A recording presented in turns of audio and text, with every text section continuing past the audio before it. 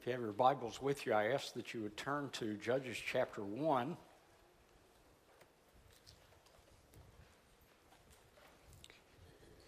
Please give attention now as I read the first 21 verses, beginning at Judges chapter 1, verse 1.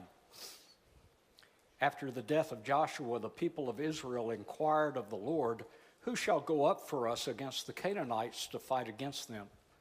The Lord said, "Judah shall go up. Behold, I have given the land into his hand."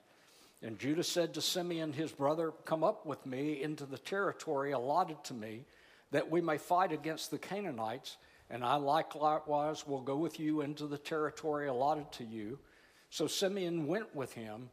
Then Judah went up, and the Lord gave the Canaanites and the Perizzites into their hand, and they defeated 10,000 of them at Bezek. They found Adonizah-Bezek at Bezek, and they fought against him and defeated the Canaanites and the Perizzites. Adonai-Bezek fled, but they pursued him and caught him and cut off his thumbs and his big toes. And Adonai-Bezek said, 70 kings with their thumbs and their big toes cut off used to pick up scraps under my table. As I have done, so God has repaid me. And they brought him to Jerusalem, and he died there. And the men of Judah fought against Jerusalem and captured it and struck it with the edge of the sword and set the city on fire. And afterward the men of Judah went down to fight against the Canaanites who lived in the hill country, in the Negev, and in the lowland.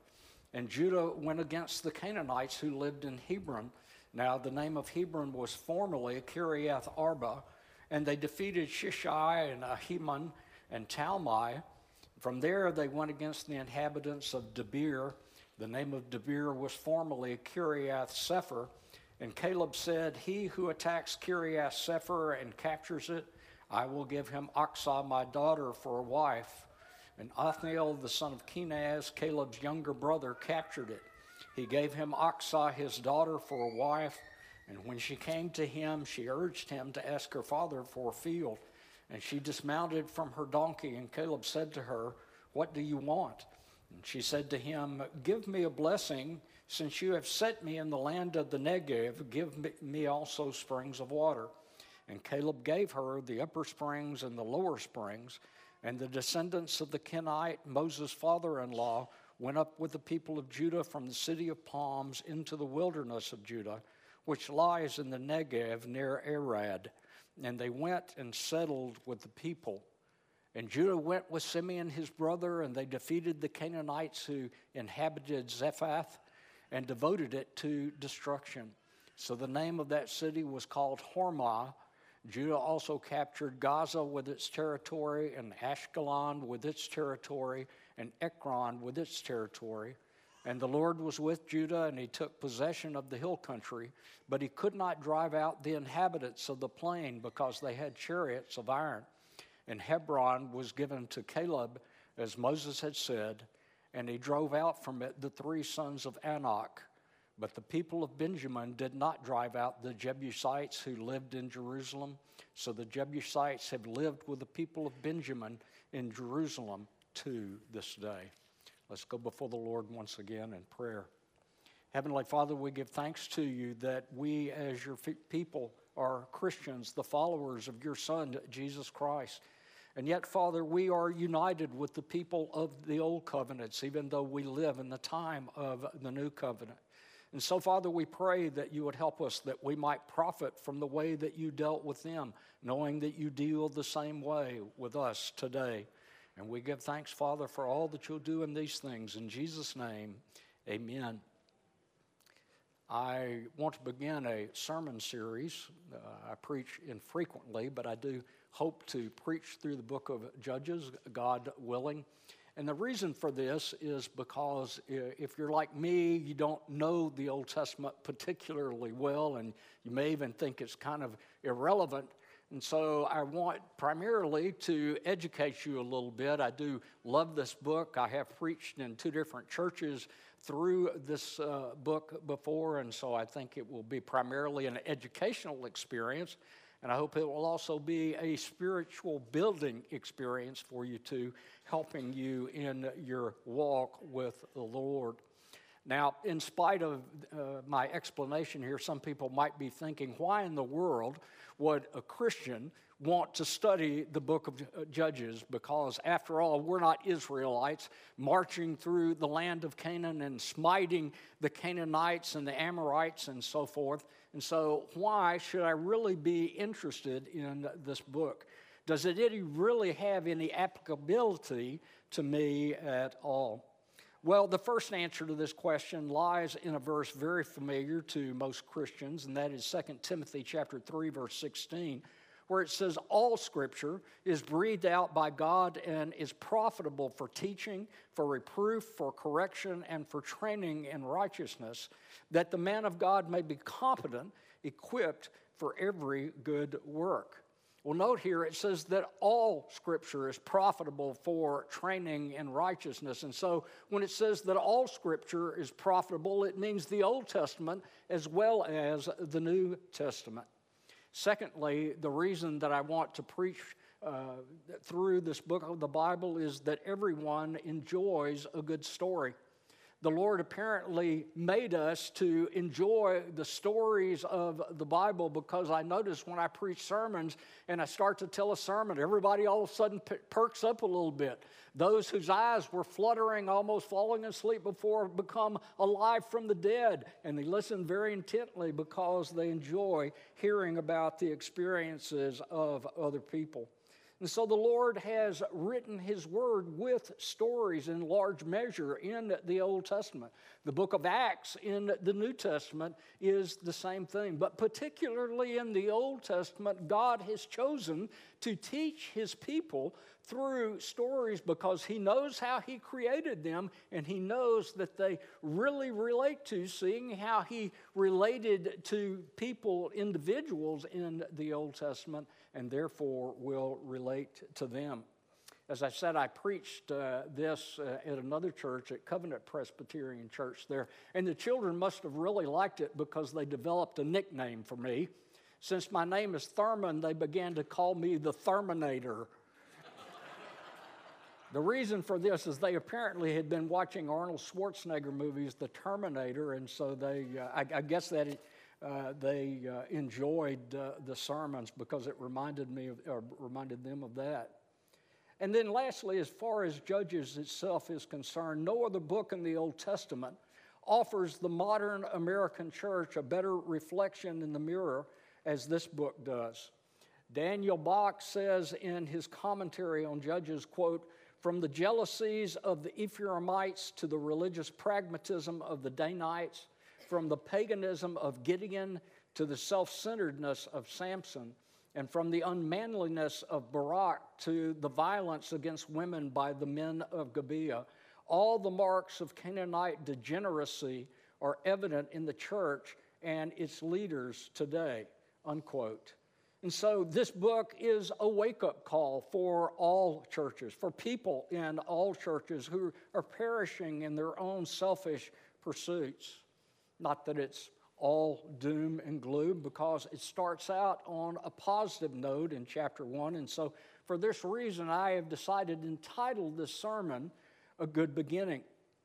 After the exodus from Egypt, Joshua took over leadership of the Hebrews and led them into Palestine, and the Lord commanded Israel to utterly destroy all the inhabitants because He had promised this land to Israel. And further than that, He did not want the inhabitants of the land that were presently there misleading His people into idolatry, particularly through intermarriage. He says this in Deuteronomy chapter 7, verse 1. "When the Lord your God brings you into the land that you are entering to take possession of it, and clears away many nations before you, the Hittites, the Girgashites, the Amorites, the Canaanites, the Perizzites, the Hivites, and the Jebusites, 7 nations more numerous and mightier than yourselves, and when the Lord your God gives them over to you and you defeat them, then you must devote them to complete destruction. You shall make no covenant with them and show no mercy to them.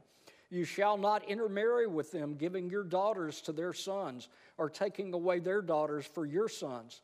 For they would turn away your sons from following me to serve other gods. And then the anger of the Lord would be kindled against you, and he would destroy you quickly. But thus you shall deal with them. You shall break down their altars and dash in pieces their pillars and chop down their asherim and burn their carved images with fire.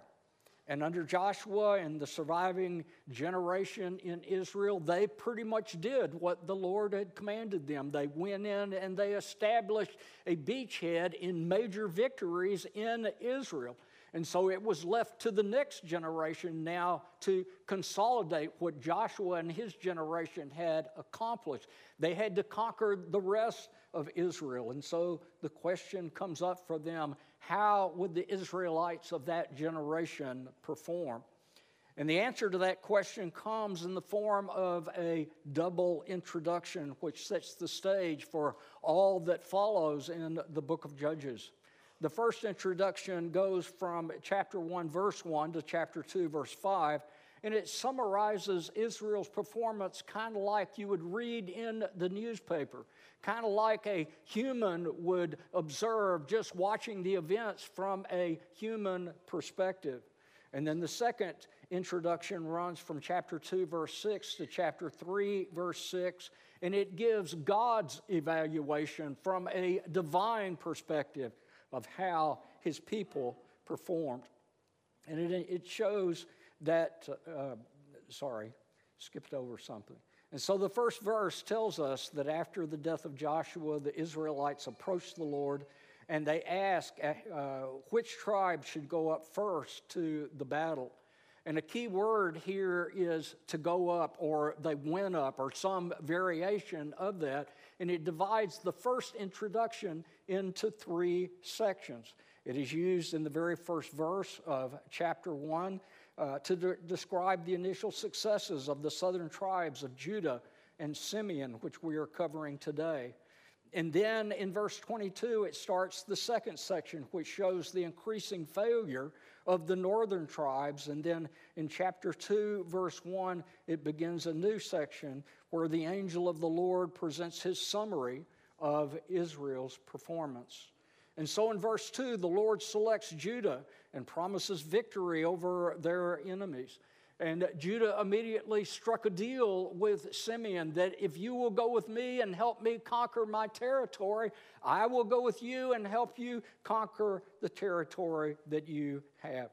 And this was a natural alliance between Judah and Simeon because Judah and Simeon were natural brothers. They were both the children of Jacob and Leah, according to Genesis chapter 29.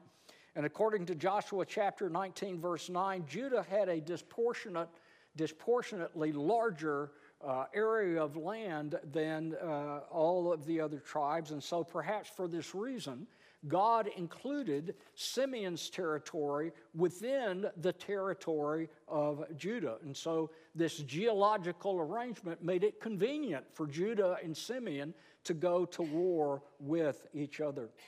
Also, Simeon was less than half the average size of all the other tribes of Israel. Judah was the largest tribe in population.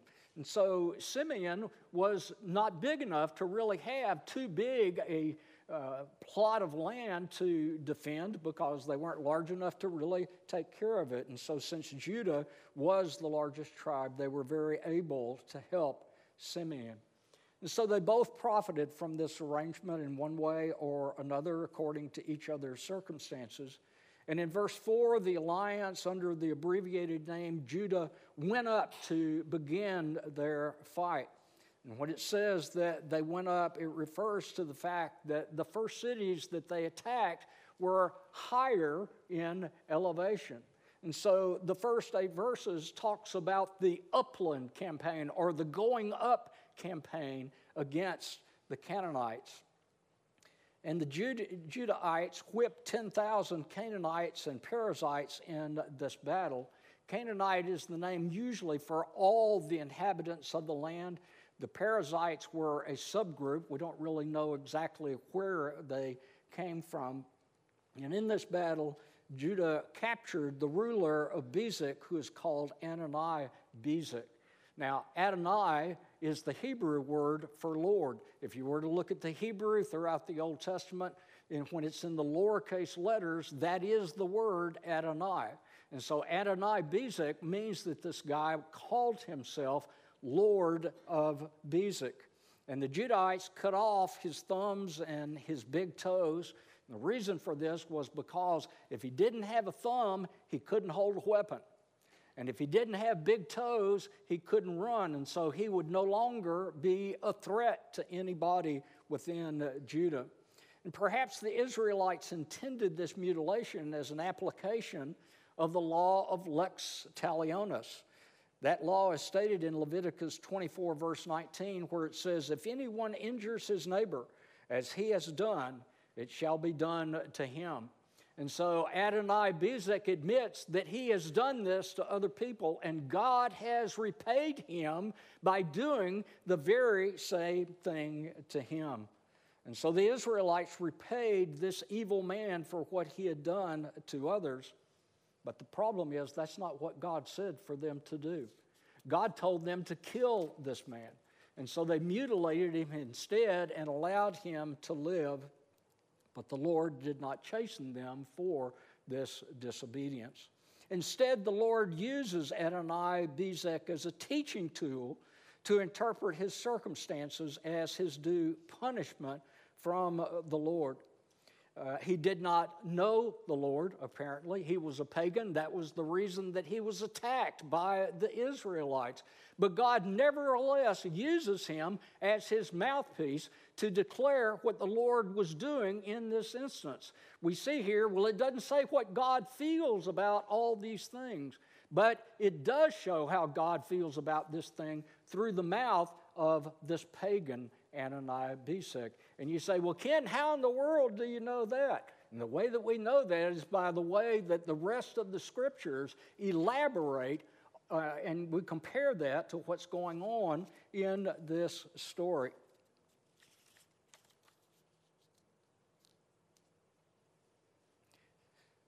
And so in the book of Hebrews, it says in chapter 10, verse 31, it is a fearful thing to fall into the hands of the living God. Well, Adonai Bezek was one who was alive and fell into the hands of the living God. And since he was a pagan, and the reason that we know that he's a pagan is they were the ones that the Lord had told them to attack. And so this is an example of the Lord's execution of judgment on those who lived in rebellion against him. Adonai Bezek was not an innocent man. Adonai Bezek is representative of all those who were living in the promised land, who were living a decadent, rebellious life against the Lord. And I realize that this is not a popular teaching in our day of progressive, positive thinking. People want us to be more broad-minded and large-hearted when we deal with people, and they want us to preach the abundant life to people because God has promised an abundant life to those who would come and believe the Lord Jesus Christ. However, the Lord includes in that abundant life that we should live holy lives. We should not be living in rebellion against the Lord. We should be avoiding sin and leading a righteous life by the Lord's standards. And so the Lord's attitude and message to us in the first 8 verses of chapter 1 in Judges is that God exercises a righteous retribution against sin and against sinners. And therefore, we should avoid sin diligently. And so he calls us in these verses through this example of Adonai Bezek to faithfulness and obedience to his commandments. Well, after the upland campaign in verses 9 through 16, Judah turns to go down. They turn south and west from Jerusalem and head into that territory, which is generally flat. And so this is called the lower campaign. And Judah first successfully attacked Hebron. According to verse 20, Caleb was one who led Judah in this battle. And afterwards, he received Hebron as part of his inheritance. And then Judah and Simeon next attacked Debir, which is about 10 miles southwest of Hebron. Caleb, who still led this enterprise, promised to give his daughter Achsah to whoever took the city. And so Othniel, who was Caleb's nephew, accepted the challenge and captured the city. But I want you to notice how much space in Scripture is stated for this battle. The only thing it says about the battle is Othniel took it. But look at how much space is devoted in this chapter to talking about Achsah, Caleb's daughter. It spends 4 verses talking about Achsah. And so the Lord would have us to focus on this young lady's life. And soon after her marriage was arranged, Achsah took the initiative. She suggested that Othniel request a piece of land from Caleb. And Othniel did so and received a portion nearby as his and her inheritance. However, Achsah wasn't finished. If you have the ESV in verse 15, it says that their land was in the Negev. Now, the Negev in Hebrew means the south land. In other words, the southern area of Israel. And the problem was that Debir wasn't in the Negev. So this is probably should be understood that the land that Achsah and Othniel had was like the Negev. In other words, it was a desert-like, arid part of the country. And therefore, she asked her father Caleb for land with the water rights nearby, and it was granted to her. Well, now, by American standards, it may appear that Achsah is a greedy woman. She's something like Scarlett O'Hara was, who was pushing her husband into business deals and asking Daddy to give her the best piece of land and the water rights nearby. And so she would appear to us as a greedy person. However, you have to remember that inheritance in the Old Testament, that piece of property that the Lord gave to his people, was an indication of God's grace to the Israelites. And so Achsah was not a greedy person. You also have to remember that when this book of the Bible, probably written by Samuel, was written, he had primarily his contemporary audience in mind, and therefore we shouldn't look at this from an American perspective, but we should look at it from an Israelite perspective in the Old Testament. And so it was a blessing to have a piece of land in the Old Testament like that. And so Achsah is shown as a woman with godly interest. She wanted to have a good piece of land to indicate to her that God's grace was with her. And so it's important to remember that land in the Old Testament carries spiritual connotations and indicates God's blessings on the recipient. The inherited estate was not simply a tract of profitable turf, but a gift from God. It says in Deuteronomy chapter 12, verse 10, "But when you go over Jordan and live in the land that the Lord your God is giving you to inherit, and when he gives you rest from all your enemies around so that you live in safety, then to the place that the Lord your God will choose to make his name dwell there, there you shall bring all that I command you, your burnt offerings and your sacrifices, your tithes and the contributions that you present, and all your finest vow offerings that you vow to the Lord. And you shall rejoice before the Lord your God, you and your sons and your daughters, your male servants and your female servants, and the Levite that is within your town, since he has no portion or inheritance with you." So inheritance was something to rejoice over, and Achsah's request for good land indicates that she was a woman with godly interests. And then finally, against the background of Judges, which pictures the people of God on the spiritual downgrade, the Israelite audience would have contrasted Achsah with the women who appear later in Judges, specifically the hated Delilah. Seen in this light, Achsah would have been viewed as a wife who helped her man, Othniel, who later appears as the ideal judge in the book of Judges. And she looked out for her descendants' future by helping to procure a godly inheritance. Delilah, on the other hand, was a mistress rather than a wife who used her influence to bring her man Samson down who was the worst of the judges. And so Delilah did so only for her own personal gain. And so today for us, Aksa is a role model for godly women.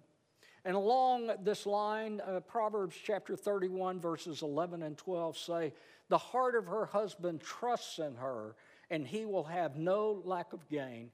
She does him good and not harm all the days of her life." And so, ladies, is this your attitude towards your husband? This should be your highest goal next to your devotion to the Lord. You should be devoted to your husband and, of course, to the rest of your family. Your husband's welfare must be at the top of your list of priorities. And so you must not be an Eve leading your husband, Adam, into temptation and rebellion. You must not be a Rebekah caring for your husband Isaac, yet wickedly deceiving him. Or you must not be a Michal doing her husband David good at first, but then despising him for his godly behavior. Instead, you must be like Aksa, living for your husband and family as your highest happiness. Blessed are those ladies who follow her example, and the hearts of their husbands will trust in them, even as Othniel did in Aksa. And then in verse 17, Judah and Simeon defeat Zephath or Hormah in the deep south of their territory.